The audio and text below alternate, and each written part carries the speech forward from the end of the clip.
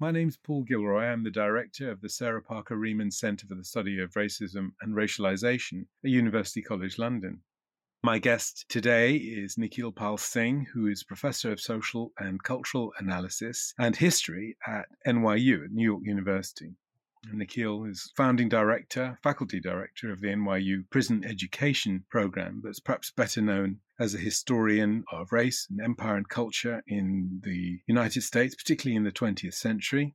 Nikhil's the author of several books, Black is a Country, Race and the Unfinished Struggle for Democracy, and then most recently, Race and America's Long War, which came out from University of California Press in 2017. Now, I thought we could start, if that's all right, Nikhil, with your interest, your long-standing and provocative interest in the unfinished struggle for democracy in the United States. And I found myself, I'm sure, like many people, looking back at Black Reconstruction and thinking about that argument of Du Bois, which has been so important for so many of us doing this work. And looking at the events of the last month or so, how do you interpret that? And do you think that there are still things in that frame that sort of centering the argument on democracy is not as popular a choice these days? So I'm curious to know whether you still think that that's important and whether you still think that's something that we should be committed to. Well, first, let me say, Paul, thank you so much for having me in conversation with you and being a part of the sort of beginnings of this new center, which is a very exciting initiative to have on the way.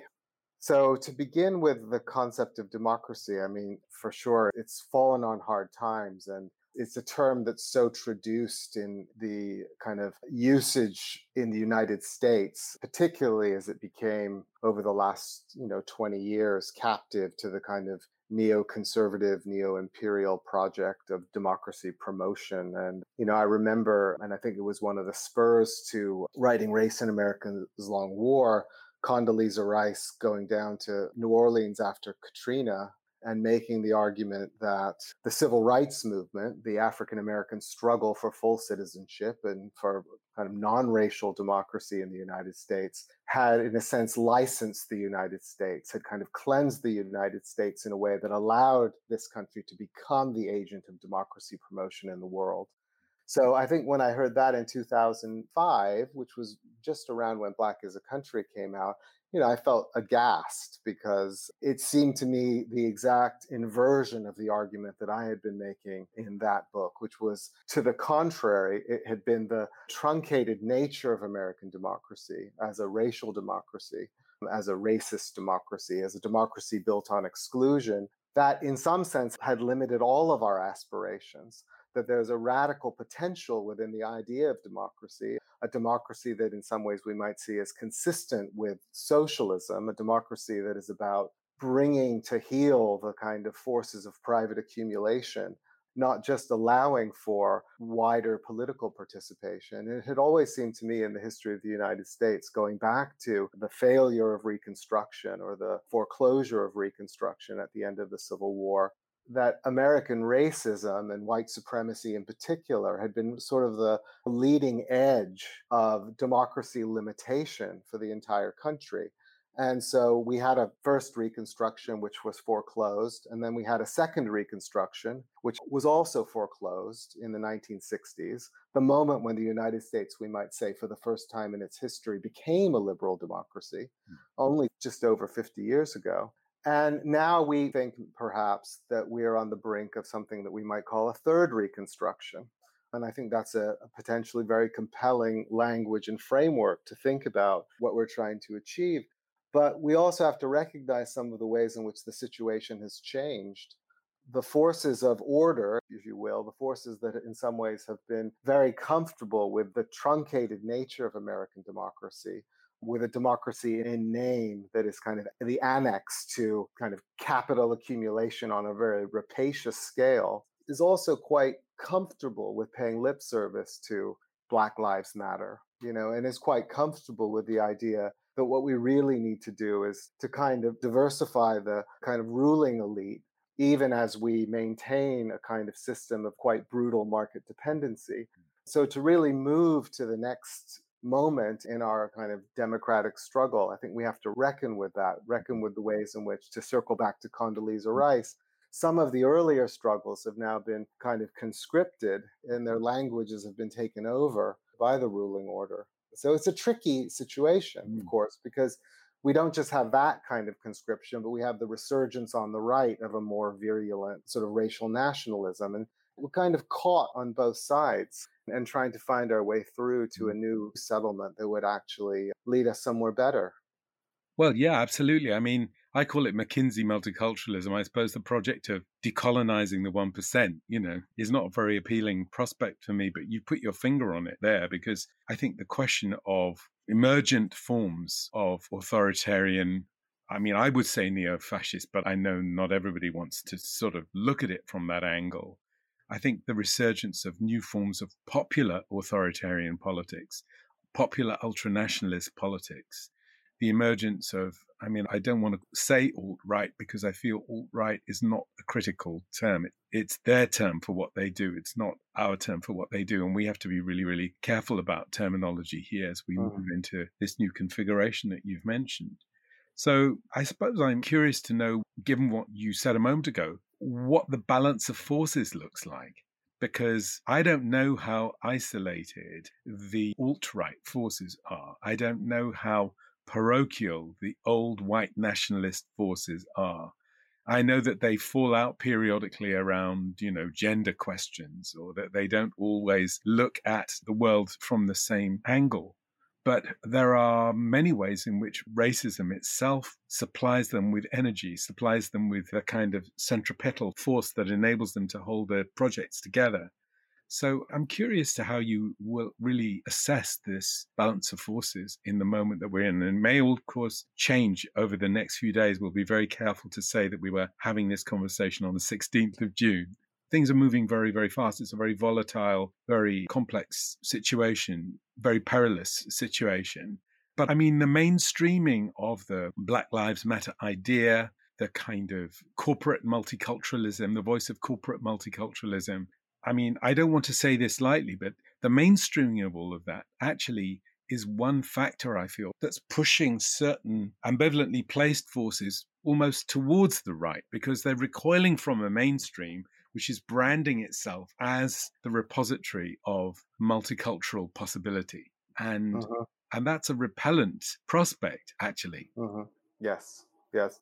You put it so well, and I really wrestle with this idea. I think you've actually homed in on the crucial question for us, which is how do we assess the balance of forces? And I think any answer, as you've already noted, is going to be highly provisional. But I would just highlight the question because I think this is the conversation we should be having. I mean, we've lurched in this country since Trump was elected between a kind of idea of sort of fascism descending, and I think we could bring the F word back into the conversation. I'm not averse to it, and you've qualified it by calling it neo-fascism. And I think I always go back to, Langston Hughes, who talked about our native fascisms. So in the United States, we've had a version of something on the far right for quite a long time, a far right politics that has been invested in, kind of racialized necropolitics, again, as the sort of leading edge of its political project, but a political project that has been, again, fundamentally about a version of capital accumulation, of private property holding, and of the sequestration and hoarding of wealth. So we could call it racial capitalism. We could call it a lot of different things. And I think we're trying out different terms to try to name the system, as they said on the New Left. And it's not easy because we do have on the other side, as you pointed out, this almost, lockstep consensus. I mean, when the protests started, every single corporation came out with it. Every single big multinational came out with its Black Lives Matter statement. I mean, you have Amazon, who's really now the biggest corporation in the world by dollar value, and running masses of quote unquote essential workers through the mill of kind of logistics work in the most dangerous times for those workers, and with, very, very little concern for their lives and their livelihoods. And of course, in New York City, where I see those workers all the time, the vast majority of them are Black and brown, African American and Latino. Most of them live in the boroughs of Bronx or Queens, where they have to take the subway to get to work. These are the boroughs where we have the highest rates of COVID-19 infection and mortality. So in terms of Black Lives Mattering to Amazon, I mean, it's just not true at that level, right? And so we have this kind of disconnection. And I think you're absolutely right that this is a real dilemma on the left right now, because you referred earlier to kind of the nationalist currents on the left. And I think those kind of merge here with a hostility to corporate multiculturalism that then leads people to an argument that basically says, well, if we talk about racial disparity in any way, we are in some ways kind of selling out to the neoliberals, right? And that argument's gained a certain amount of traction here. And in a sense, it has its own sort of built in amnesia, first of all. It forgets that there's a kind of multi century history of racial terror that's behind us and that's kind of underpinning all this. But it also ignores the possibility, I think, and this gets to the balance of forces, that in this moment, we actually have an opportunity to say that, I think, as Ruthie Gilmore said in her conversations with you earlier, which was wonderful, that when Black Lives Matter, everyone lives better, I think was how she put it. But also that what's being recognized in the streets of the United States right now is that a long history of racial sacrifice, of racist sacrifice, has been central to building a malevolent state and economy for all of us, right?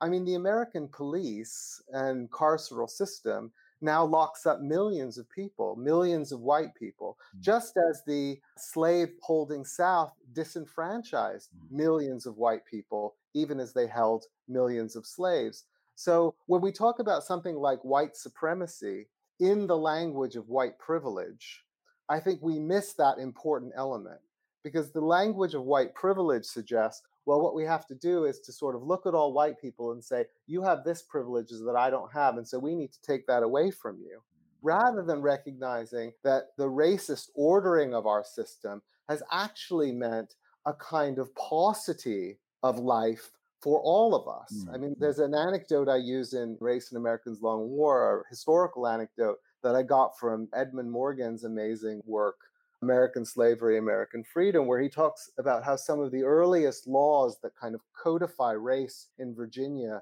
in the late 17th century are laws that make distinctions around how servants and slaves can be punished. And they're both sets of workers can be whipped, but one can be whipped without their clothes, i.e. slaves, and the others have to retain their clothing when they're whipped. Right. So this is white privilege in that moment, right? White privilege is you get to be beaten with your clothes on rather than being stripped naked.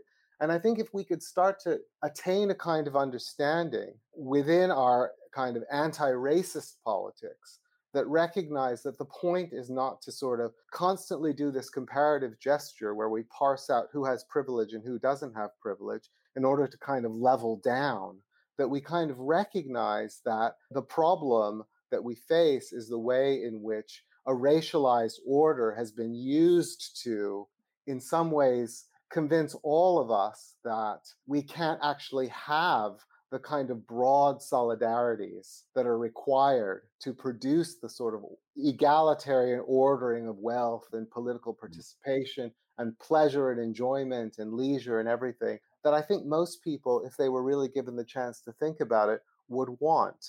So, I mean, that's maybe not a precise enough answer or a precise enough way of getting at the question about the balance of forces.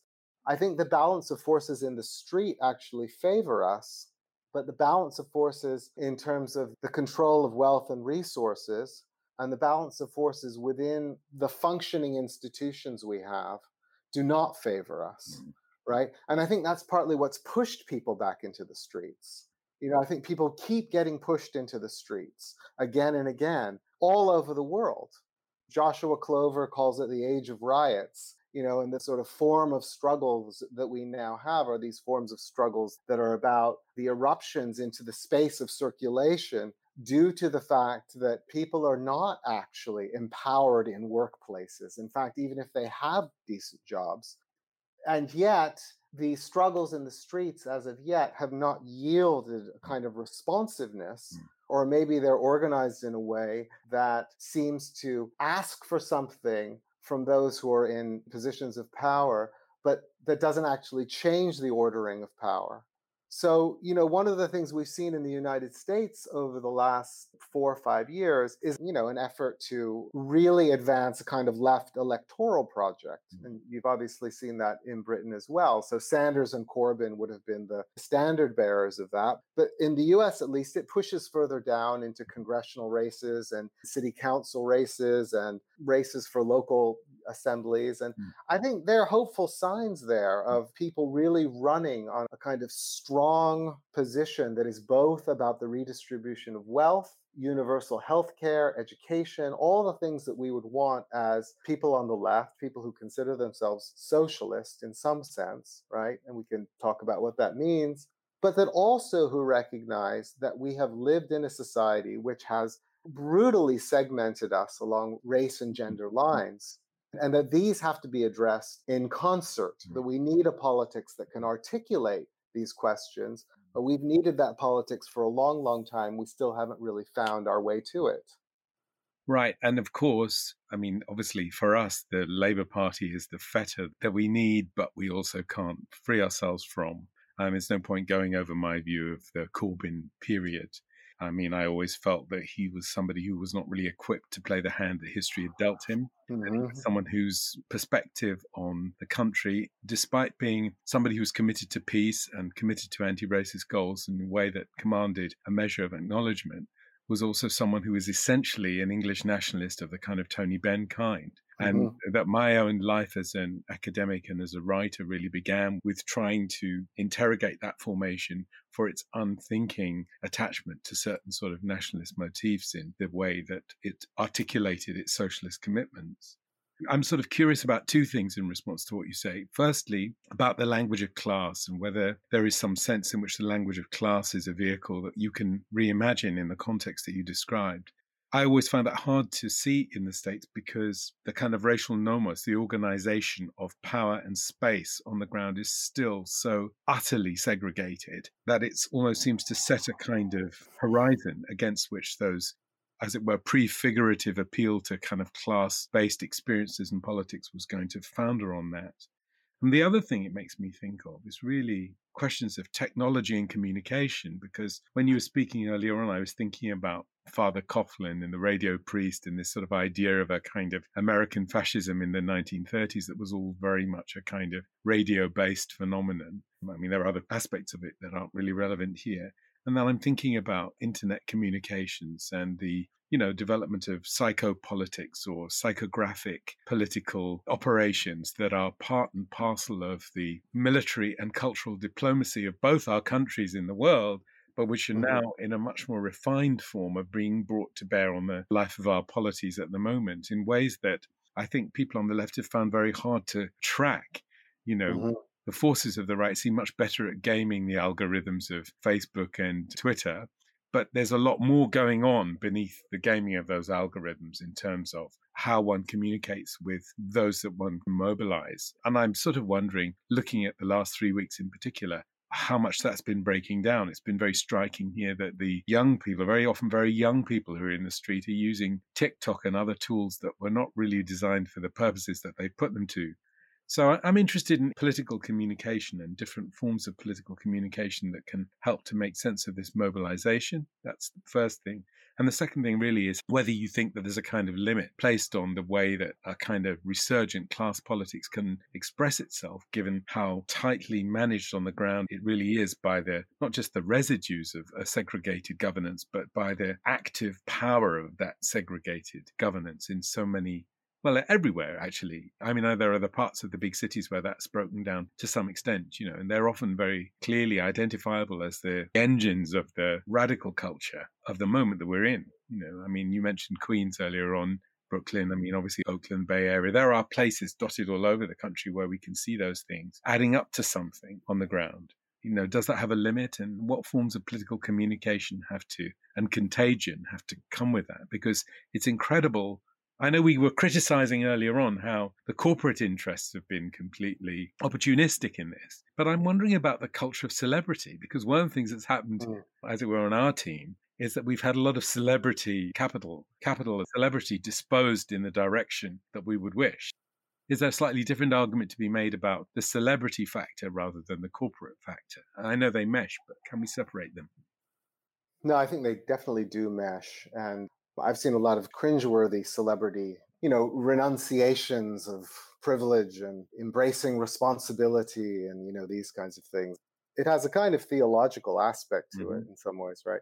I mean, you've posed so many questions in that very kind of complicated framing that you gave. And I feel like I want to sort of answer some of them by circling back to maybe the themes that are already running through this conversation, which is how do we assess the balance of forces?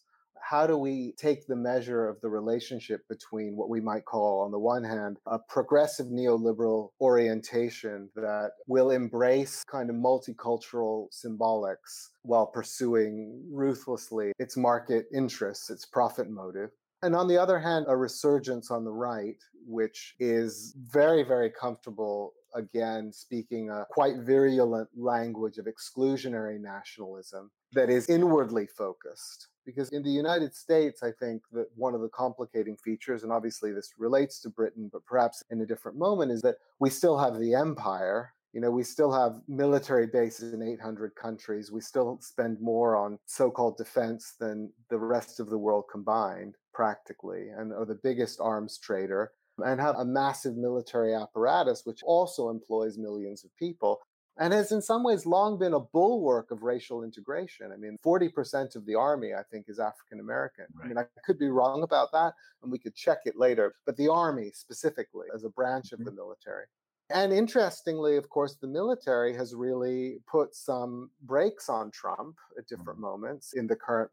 When Trump wanted to call out the military and tried to enlist the military in the kind of vision of violent suppression of what's happening, the military kind of put up a big hand to stop him. And I think it's interesting that the US military, I think, is quite cognizant of the idea that it needs to manage internal diversity in the United States much differently than, say, the far right would want us to manage inwardly focused difference. And obviously, this is a very heterogeneous country and has been for a long time. So the corporate, neoliberal, and military interests, I think, are all aligned towards an effort to tamp this down with a kind of soft reform and kind of return to the business of running the empire. In a sense, this was what Obama represented. He ran his election in these kind of soft populist tones. He did this wonderful rhetorical move of making himself the kind of inheritor of all the progressive trajectories of American democracy, the struggles of workers, the struggles of women, the struggles of African Americans, and, added a few reformist pieces to our social policy picture of a kind of very, very moderate improvements in healthcare and a desire to extend that to the country, but not a nationalized healthcare, even close to that, and then to better prosecute the kind of global security project. So I think that's the status quo that we are now primed to return to with a figure like Biden. And I think the real concern on parts of the left is that this all rebounds to that project. It all kind of gets channeled back into a kind of a shoring up of this progressive neoliberal sort of imperial management that has a kind of softer accents domestically. A little bit of carceral reform, a little bit of police reform, some return to kind of make sure that we have a diversification in the right places. And, the internal contradictions then get kind of tamped down again. And maybe Biden won't produce the same kind of right-wing furor that Obama produced. Hard to say. The right, on the other hand, I think is at a bit of a crossroads in the United States. So it could very well double down on Trump's kind of move, which is to really try to stoke a kind of racial animus wherever it can find it, and it's always been this kind of mobile project. Is it urban crime associated with African Americans? Is it the illegal border crossers and people who are working without papers and also perhaps committing crimes, because crime is always sort of saturated in this? Is it the Chinese who have stolen our birthright? Is it the terrorist, the brown skin, perhaps somewhat hard to locate on a map, but somewhere in the Middle East, who, has infiltrated in some way our otherwise secure and pastoral land? I mean, all of these modes of racialization and kind of the ways they get articulated to kind of a violent state initiative have been very much a part of the American project for the last 20 years. And I think the right has run with them in different directions. I mean, George Bush ran with the war on terror. Trump ran with the war at the border. Before Trump and Bush, the Reagan Bush ran with the war on crime. And I think they're at a bit of a crossroads now in terms of where they go next. Do they try to continue in this vein, or do they return in some ways to something that's more like maybe a language of class? And I think if you look at someone like Steve Bannon, who's obviously made his appearances on your shores, Oh, yeah. Sometimes he says things that are quite interesting. And one of the things that I think he said early on was he said, we're going to bring a lot of African Americans and Latinos into this project. Yes, he did. Because we are going to restore the place of the American worker and the manufacturing worker. And in order for the Republican Party to move in that direction, which is in some ways really a kind of civic racial nationalism, right, of the kind that we're familiar with, they really will have to, I think, make a choice to channel their kind of belligerence outward again, and to think about, in some ways, what it would mean to almost return to the project that George W. Bush sort of had in mind for the GOP. And George W. Bush wanted a big tent GOP. He wanted to be a little bit softer on immigration. He had a very diverse cabinet, if you remember. I mean, the prosecution of the global war on terror had every color under the sun running that thing. Asians, Latinos, African Americans, all in positions of considerable authority. And I think, it's possible that we could really see that again as well. I think Trump might end up being a bit of an aberration. I mean, others have said this. I mean, I hesitate to say this because I think when Trump came along, we were like, oh my gosh, it's like we didn't know this could happen again. And this is going to go in a very, very dark direction. But I think in the United States, that progressive language of inclusion has a real hold, and that the Republican Party is going to struggle now to compete with the kind of centrists to reestablish its kind of leading edge of its project. Now, this may really strike people when they hear it as too Pollyannish about the threat from the far right. But I don't mean it that way at all, because we know the kind of belligerence that they are capable of require, really, but also capable of mobilizing can be catastrophic. So, it'll be interesting to see where it goes.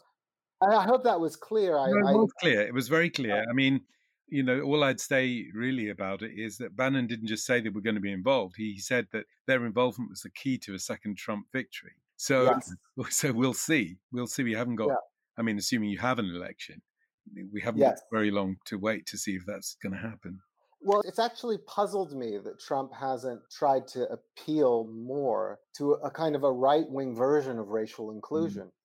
Because it could work for him. I mean, the masculinist themes, again, this sort of aggression, the kind of military aggression, the idea that our competitors or foreigners are kind of alien rather than national. These are all available. And, he has tried a little bit on the criminal justice reform side, but I think his instincts just run so against that. He just can't quite bring me. I mean, he's a racist guy from Queens. I mean, he spent his whole life hating Black people. He can't quite do it. Yeah. Well, we've run out of time, Nikhil. I'm sorry I didn't get to ask you about the prison program, but I will do that in the future. Okay. And I would like to just express my absolute heartfelt thanks to you, because it's very, very interesting and I find it very educative. Actually, I feel a bit more hopeful now at the end of this conversation than I did at the beginning. I hope others feel similar. So thank you very, very much for making the time for the conversation. I'm really grateful, and I look forward to continuing it now. Let's not leave it so long in the future, Nikhil. Absolutely, absolutely. All right. Take care. Thank you for listening. For more information about UCL Sarah Parker Remond Centre, find us at ucl.ac.uk/racism-racialisation. or follow us on Twitter at UCL_SPRC. This podcast was produced by me, Kaisa Kahu, and executive produced by Professor Paul Gilroy.